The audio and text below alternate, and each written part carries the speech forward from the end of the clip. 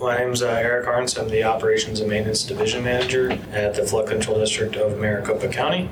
My role and responsibility is to manage the group that performs the maintenance and inspections of all the flood control structures that the Flood Control District operates and maintains within Maricopa County, and the few structures we have outside of Maricopa County as well. With structures, flood control structures in the past have always been more geared towards streamline, concrete line channels. In more current times, there's been much more of an approach to utilize this space instead of just for flood control purposes. So an example of Wall and Wash, there is a linear park that is in disguise a flood control channel.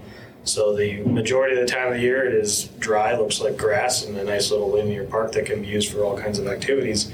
However, when there's rains do come, and they do come, the park then transitions into a flood control structure to help pass waters safely through the city and on down and provide that level of protection for the surrounding neighborhoods, homes, and things of that nature. In the past, the wash was out in the middle of farmland. It was a tailwater ditch. However, as development moves in closer, they are able to incorporate these designs to help those flooding areas and allow for growth to go on and around it and protect the people.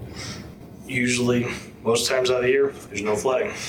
But when it does happen, having that infrastructure in place is what's needed. And it's very important. We want people to use them, but not when it's actually functioning as a flood control structure, because that water that's getting in there is not necessarily always the cleanest water that's getting into those systems. After the storm passes and the water recedes, the parks people go in and clean it up and have at it, go back in there. But wait till it's all done. It's much better.